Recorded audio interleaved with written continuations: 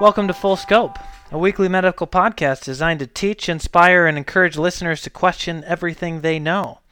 I'm your host, Bill Brandenburg. Today, we're going to talk about brain health. How do you keep that noodle working optimally? Well, the answers, of course, are very simple. Like most things regarding lifestyle, though, actually sticking to them and doing them can be quite difficult.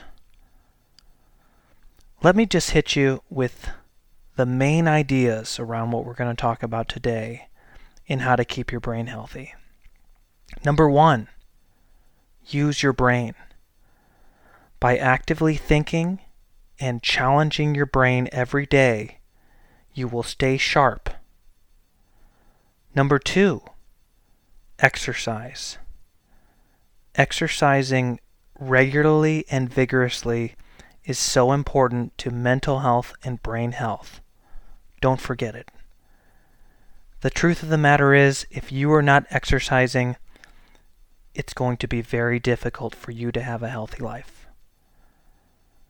Number 3, avoid harmful substances that prevent or decrease your ability to think and use your brain. Number 4, eat healthy foods, namely vegetables and fruits. The nutrients in those foods and the fibers that keep your gut working will pay dividends for your mental health, and they'll also support your microbiome, which probably has a lot more to do with mental health than we realize. Number 5, get adequate sleep. That can be different for everyone, and at some point we're going to need to do a dedicated podcast on sleep, but it is so important for your brain health. It gives your brain time to rewire and reset, and without adequate sleep, the brain stops working. Number 6, keep a positive attitude. People underestimate the importance of a positive attitude in both mental and physical health, and it simply cannot be understated. Number 7, protect your hearing, vision, and other senses. Hearing in particular has been strongly linked to the development of dementia, and we'll talk more about that later. And number 8, engage with other people. We are social creatures. Interact with other intelligent, smart, hardworking people, and it'll pay dividends for years and years to come. Being around other people is therapeutic. We're not meant to be in isolation. I'm not saying you have to have 100 friends, but at least have a few good ones. All right, let's take a deep dive into some of these subjects and see if we can't shed some clarity on them and just provide a little bit more interesting information. First of all, what is dementia? What are we talking about? Well, dementia is a mental decline that cannot be explained by normal aging and affects the quality of people's lives. It can cause a number of different symptoms, namely memory impairment, problems with spatial orientation, emotional problems, decreased motivation, problems with speech, and a number of other cognitive difficulties. There's different types of dementia. The most common is Alzheimer's. The next most common is vascular, followed by a whole list of other types of dementias. To name a few, there's frontotemporal dementia, which I normally think about with people who are having hallucinations and behavioral issues and even psychosis that they never had in their life previously. And then a group of dementias related to Parkinson's, the movement disorder. We could talk so much more about those things, but I just wanted to highlight a couple types of dementia just to get people oriented and on the same page. But what we're really talking about in this podcast is number 1, keeping your brain sharp, and number 2, preventing dementia. What I will say is that our current pharmacological treatments available for dementia are abysmal. One are acetylcholinesterase inhibitors, medicines like donepezil, and a second-line agent, NMDA antagonists like memantine, either have a very marginal benefit and some people believe don't work at all. There are some people doing things regarding lifestyle and showing some success in reversing dementia, but honestly the results are not good anywhere. And so like most things in health, the best thing to do is to prevent it. An ounce of prevention is worth a pound of cure.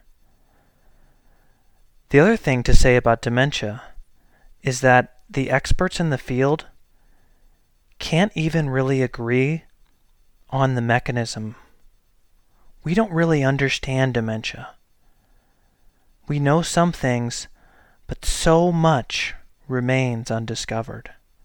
There are pharmaceutical companies right now that are betting $1 billion on one mechanism, and there's other pharmaceutical companies betting that same amount of money against it. So it's going to be really interesting to see how the cards fall. But what I can tell you is that as we have an increasingly older population, and as we stop using our brains on an epidemic level, we are going to see increasing and likely even epidemic numbers of dementia. So, let's keep that brain healthy. All right. The reason I'm talking about this stuff right now is because I think it is just so relevant. As you guys know, I take care of sick patients in the hospital. But at one of the rural hospitals I work in, I also take care of a nursing home. I cover a group of patients in long-term care. And what I will say is that every long-term care resident in our country right now is essentially locked up. I am tested for COVID once a week to be allowed to work in them. All of the residents are really not allowed to have any visitors. They're not allowed to leave. And in some cases, they're even prohibited from intermingling with other residents. What I've seen is an amazing decline in mental function over a very small period of time. People with dementia have had a decline in their mental ability, and even people that formerly weren't diagnosed with dementia are now showing symptoms of it. When patients finally get admitted to the hospital from long-term care homes, usually their families get to see them because a lot of the hospitals I work at allow one visitor. And what they tell me is that they're amazed at the decline they've seen in their relatives' cognitive function. This is one of those secondary effects of the COVID-19 pandemic. It's unfortunate. Being locked up is not the decision of these residents, and I really think we need to make it their decision because this is harming them in other ways. Granted, I know that half the people dying from COVID are care home residents, but in many ways you could argue that they're not actually living right now, and they've got very few years left to live. Every good doctor knows that there are worse things than dying. Okay, getting back to point number 1. Using your brain will make you smarter and prevent dementia. I have to tell you guys that as far as the literature goes, the medical literature, there is a paucity, very few studies on this subject. I was amazed. But I will tell you, it's one of those things that we all observe. We see people that don't use their brains get dumber. I'm watching people in care homes right now that simply sit there and watch TV all day get dumber. We've all heard about the individual that retired from their job, went home, maybe didn't do a lot of stuff, maybe didn't have a lot of purpose, and then all of a sudden developed dementia, or their mind started to slip. This happens, people. The brain is like the brain is like the body. If you don't use it, you lose it. Think about the last time you went on a trip and then you came home and had to start work again. How tough was that first day? And sure, some of it is because you're behind, you don't know what went on the last week, but even the processes can be more difficult. And so I think this is real, and I don't know that this is something I need a randomized controlled trial to tell me, because this is just one of those things in life that maybe just common sense can show, and we don't need some robust study to show us this. I don't know, I'd love to hear what more people think about that. I have heard people that are supposedly experts say things and write things like intelligence is fixed. We're born with certain genes and that's what we get and that's how smart we can be. My advice to you is to take that mentality and throw it in the trash. The first prerequisite to improving your intelligence is believing that it's possible. And studies show this. Those people who believe that their intelligence is not fixed and that they can work hard and get smarter and do better, do much better academically. And this is so important, especially for groups of people that maybe don't have access to schooling early in life, that maybe have been told that they're not smart, that they can't do anything. You know what? You can do anything you set your mind to. You can get smarter. Your brain can grow, adapt, rewire, and do amazing things. And it starts with believing that it's possible. When I was in first grade, I couldn't read. Everyone else in my class could. One time I had to stand up and try to read in front of everybody, and I just couldn't. It was so embarrassing. I remember looking at the words and just not knowing what they said. I was diagnosed with a learning disability. I had to go to special schools, get special tutor. After several years, I learned to read. But by no means as a young person was I considered very intelligent. Sure, I was good at math and science, but my English skills were not great. But you know what? I was curious. I wanted to learn. I wanted to get better. People gave me the tools to learn to read. I lapped them up. And now, I read more than most people. And I like to think that I'm doing amazing things with my life. So, don't let people get you down. Don't let anyone tell you you can't get smarter, that you can't achieve things academically. You can do whatever you want. Period. In fact, this carries through to the rest of life. Not even just education or intelligence. People who believe they can do something so often are able to do it. And people that aren't almost never succeed. I played a lot of basketball in high school, in grade school, in college, and I was around a lot of people that got to go into the pros, both basketball and football. And I will tell you that all of those people had the mentality. They believed long before they made it that it was possible.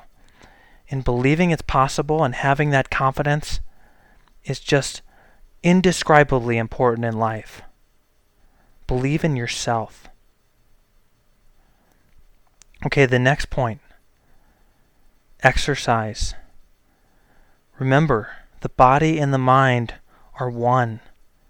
They can't be separated. It has actually been well studied, much more studied than using your brain and thinking, that vigorous exercise improves brain function and prevents dementia.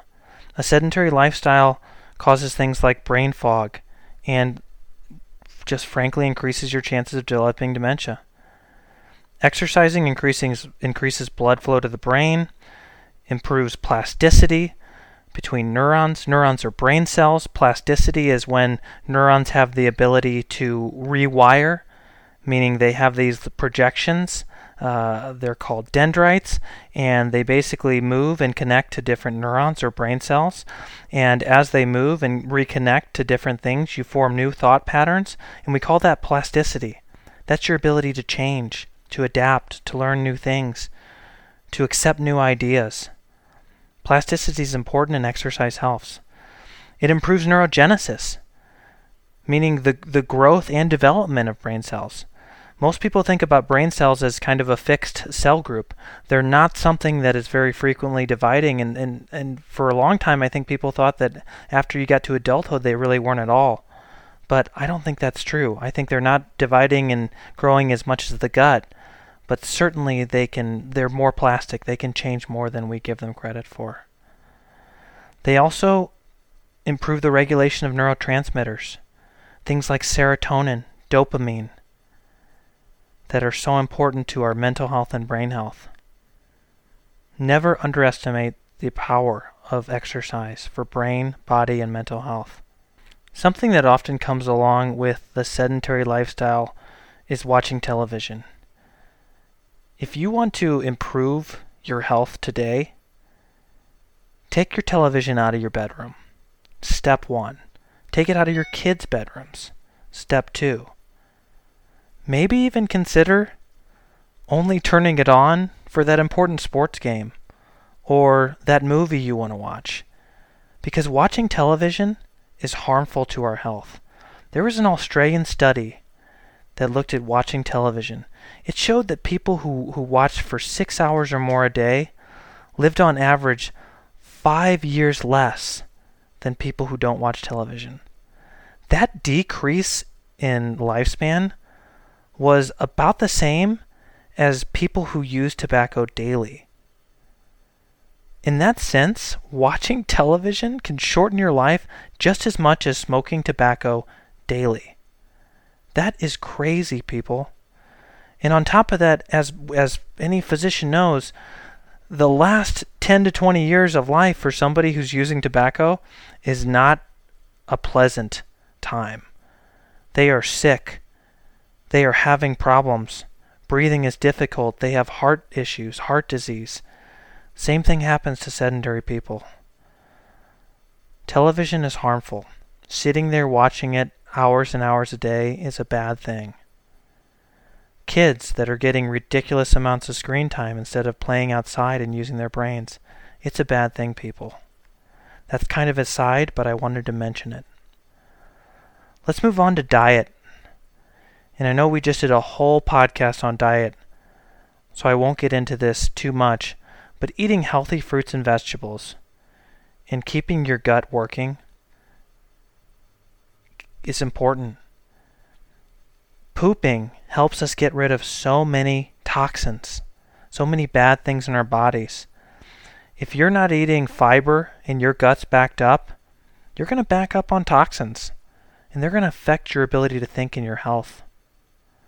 On top of that, the nutrients and vitamins, minerals, and fruits and vegetables are essential for health, essential for a healthy lifestyle. The reality is that we really have two brains in our body. One is in our heads, and the other's in our guts. There are so many neurotransmitters in our guts. They talk to each other like the brain does. This is evidenced by the fact that you can have a complete spinal cord severance, meaning you cut your spinal cord completely through. You'll lose motor function in your arms and legs and rest of your body. However, your gut will still work. It still has nerves. It still can keep peristalsing, meaning pushing food the right direction through your body. You've got to support that second brain. And it's not just food that we use to support it. It's also trillions and trillions of tiny little friends. We call these tiny little friends our microbiome.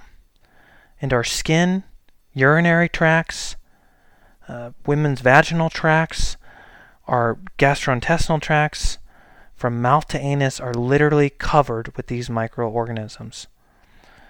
Many of these guys are our friends. We have a mutualistic relationship with them. That means we have this shared life with them, and we each benefit from this relationship. That's in opposition to just a symbiotic relationship. Symbiotic just means shared life. And you can have a symbiotic relationship with a hookworm. Might be good for the hookworm, but not good for you.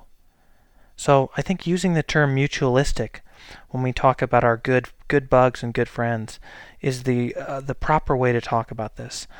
But we are covered with bacteria, fungi, viruses, and even single-celled parasites that are good for us.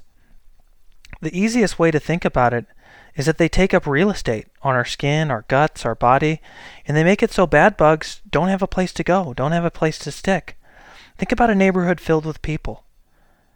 If those people are in their houses day after day, you're going to have a happy, healthy neighborhood.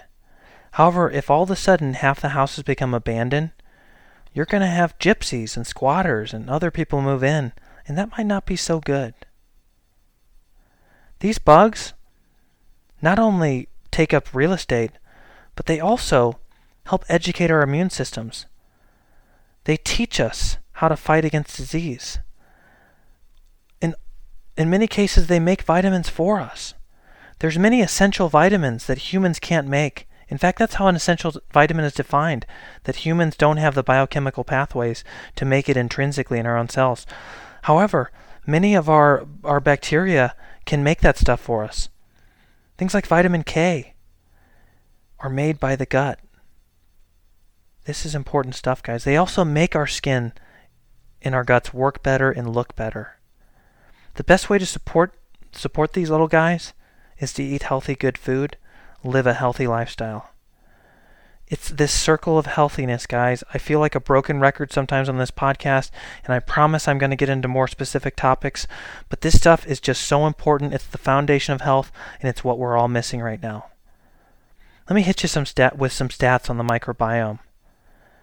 Some estimates say that for every human cell we have in our body, we have 10 bacterial cells on our body. Now, I've heard people debate this, say maybe it's more like 1 to 1, but either way, we've got a lot of friends with us. We've got just as many bacterial cells as human cells on us, if not more. Moreover, our microbiota contains 100 to 200 times the amount of genetic material. So the amount of genes in our microbiome are way more than the genes contained in our 46 human chromosomes. Mind-boggling. We are just scratching the surface of understanding our mutualistic partners. They're so important to our health, to our mental health. It's been so interesting to watch the last 10 years to hear more about this stuff. As you might imagine, when you think about these guys, you can quickly understand that maybe antibiotics aren't as benign as we think they are. That just wiping out entire populations of your gut microbiome might not be so good in some instances. So think about that. It's not just antibiotic resistance. It's also overall health. The next thing I want to talk about is mental health problems. These are everywhere in our society right now. At baseline, most of us are stressed, but many people have real mental health issues. I'm not just talking about feeling down a little bit sometimes. I'm not just talking about feeling stressed or anxious. Everybody has that. That's a normal part of life. But there are so many people in our society with true mental illnesses that require things like mental health therapy, oftentimes even medications. In true mental illness, like bipolar disease and schizophrenia, pharmacological therapies have changed people's lives. I know I've been just tearing pharmaceuticals apart left and right, but they certainly have done some amazing things, and you definitely can't throw them out the door in all instances. Like I said, I'm a medical doctor. I use medications all the time, though you might not think so if you listen to these first several podcasts. But mental health problems can affect mental clarity, affect how well the brain works, and predispose people to dementia in profound ways. An easy example of how mental health can affect the brain is the mania that we often see in bipolar type 1. This is when people fully lose control and they become just very energetic, make very bad decisions, become more sexually promiscuous, have ideas of grandeur, and many other symptoms. The high can be good. People can like to especially be hypomanic. But once they get into mania, they can do bad things, ruin their life. And moreover, when they get finished, it can leave their brains decimated. That's why preventing mania can be so important. But it's not just these profound mental illnesses like bipolar type 1. Even just major depression can have a big influence on mental health and clarity. Because when you're depressed, one of the main symptoms is you lack interest in things. You don't want to learn new things. You don't want to use your brain. You don't want to get up and exercise. And so all of those things can lead to problems with brain health. And so treating those mental health diseases can be so important. And people need to remember that. All right. I think one of the biggest things related to healthy lifestyle and brain health is having positive social relationships, engaging with others, and the community. People are so lonely right now. Reach out. Do something nice for somebody else, and you'll make a friend. And that friend will give you back so much more than you ever gave in the first place. The people who live the longest, the blue zones that I mentioned last podcast, Okinawa, Japan, these communities in Greece and Italy, some in Southern California, they are active in their communities. They are engaging with each other. They are talking. They are getting together, having intellectual conversations. People everywhere need to do that. We are social beings. Being around other smart, good, and hardworking people pays dividends for our health. Get out there, meet people, talk to people, help people. It is so important. Along with that is, of course, purpose.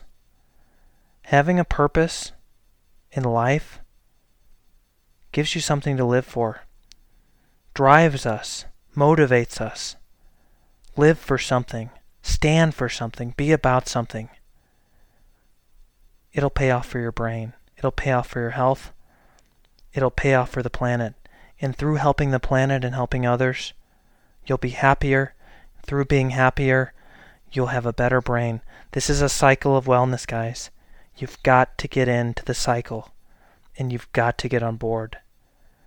Our society is sick right now. We need people on board with this stuff. Just as important as what we do to promote mental health is what we do to discourage it. And the biggest way that we can negatively impact our bodies and our brains is by the use of drugs that impair our ability to think and exercise and engage with others. I have a general principle. Any drug that affects your ability to think and decreases your motivation is going to predispose you to being stupid and predispose you to getting dementia. This, of course, includes most illicit street drugs, tobacco, excessive alcohol use, illicit substances, but also prescriptions, opiates. People who take hydrocodone and oxycodone every day are notorious for just rotting their brains. They just sit there and they get stupider and stupider every day. Benzodiazepines, Ativan, they do the same thing. These are not good. They're not things that should be taken every day. On top of that, a lot of drugs like tobacco, methamphetamine, cocaine, they affect our cardiovascular health. The second most common cause of dementia is vascular dementia. And that's caused by these little microvascular changes in our brain. You can think of it like little mini baby strokes all over the brain. And so any drug that affects your cardiovascular health is going to do bad for you. It's going to cause that vascular dementia. Stay away from that stuff. Avoid harmful substances. Do not use narcotics chronically. That's not what they're for. Along with the opioid epidemic, we're going to see a worsening of our dementia epidemic and problems.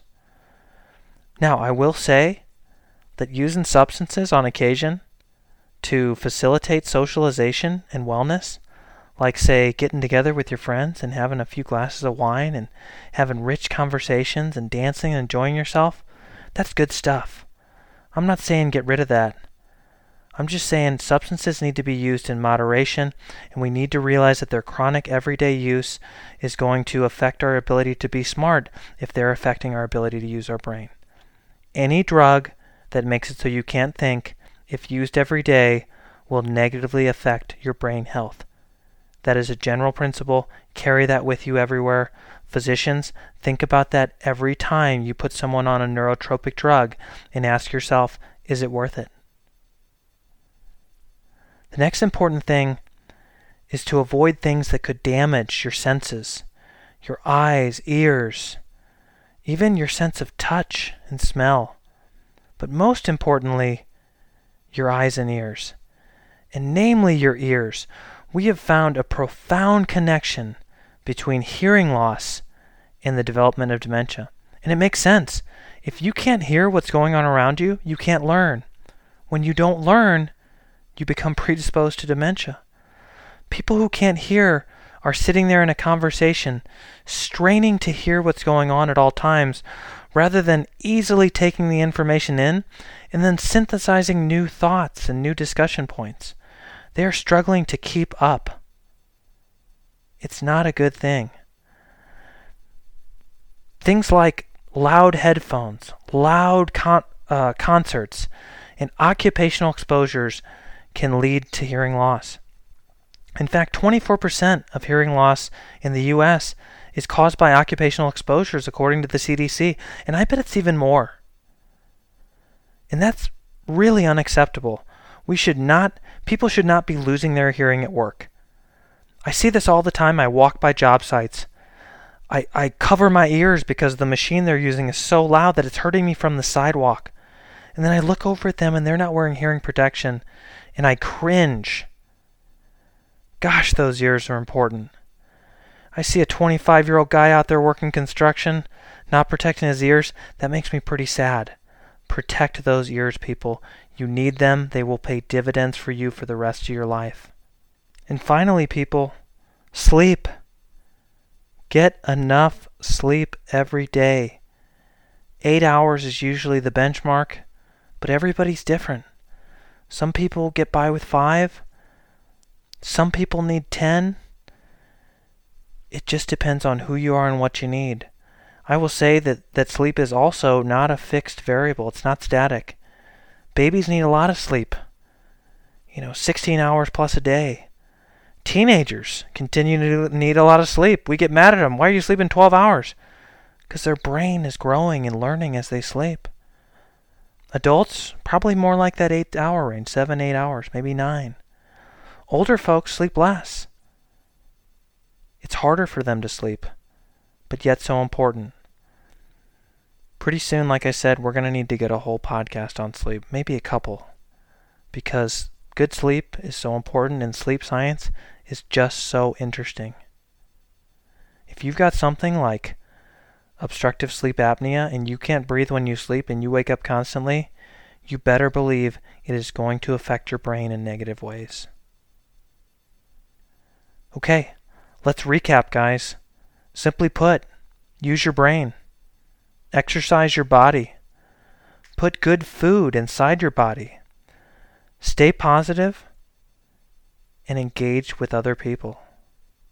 And sleep, of course. Avoid harmful substances which make it so we cannot think. The daily or regular use of those substances will affect your ability to learn and your brain health. Importantly, our intelligence is not fixed. We have dynamic brains that can change, grow, and learn. Remember this and believe this. You can do whatever you want. Don't let anyone tell you you're too dumb to go to college, you're too dumb to get a PhD, you're too dumb to write a book. Prove them wrong. Nobody should ever say that to somebody else. Education is so important. It's important for young people. It's important for old people. The biggest loss of the COVID-19 pandemic will be all the time that our kids spent outside of the school. The fact that we have strip clubs, casinos, bars, nightclubs open right now, but our schools are shut in some areas is deplorable. It's awful. My Grandma Laurie, who I respected and loved so much, had a saying. She would say that education is something you always carry with you. Moreover, it is immediately apparent to anyone you interact with. To her, education was never a bad investment, and it was something that you should continue to do for your entire life. She lived to 101 years old. She attributed her long age to her positive attitude. I think it's amazing. She went to Europe for the first time at age 50 and then went 50 more times before she died. What a life after 50. What a constant positive stimulation for your brain. And I'll tell you, Grandma Laurie loved cocktails. So, take everything I say with a grain of salt. Not that she was an alcoholic, but, if we were traveling, we were having a cocktail hour. No questions asked. I was privileged to join her on her last 2 trips to Europe. Grandma Laurie has left me with one thing, and I am trying to live by this every day, and that is to never stop learning. Never stop learning, people. Use your brain all the time. It will pay you dividends for the rest of your life. I really appreciate everyone listening to this. Take care of your brains. Take care of your bodies. You're going to need them for many, many years. Thank you so much for tuning into the Full Scope podcast. You can find a lecture summary, key points, and any references on our website, fullscope.org. Additionally, this is the official podcast of Wonder Medicine PLLC, a for-profit medical clinic located in Boise, Idaho. As Carly and I own the clinic and draw revenue from it, we thought we should disclose it as a conflict of interest. Disclaimer alert! It's a trap! The Full Scope podcast was designed and created for educational purposes only.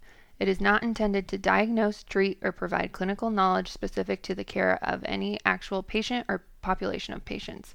If you are in need of medical advice or treatment, contact a physician. The views and opinions portrayed on Full Scope are Dr. Brandenburg's.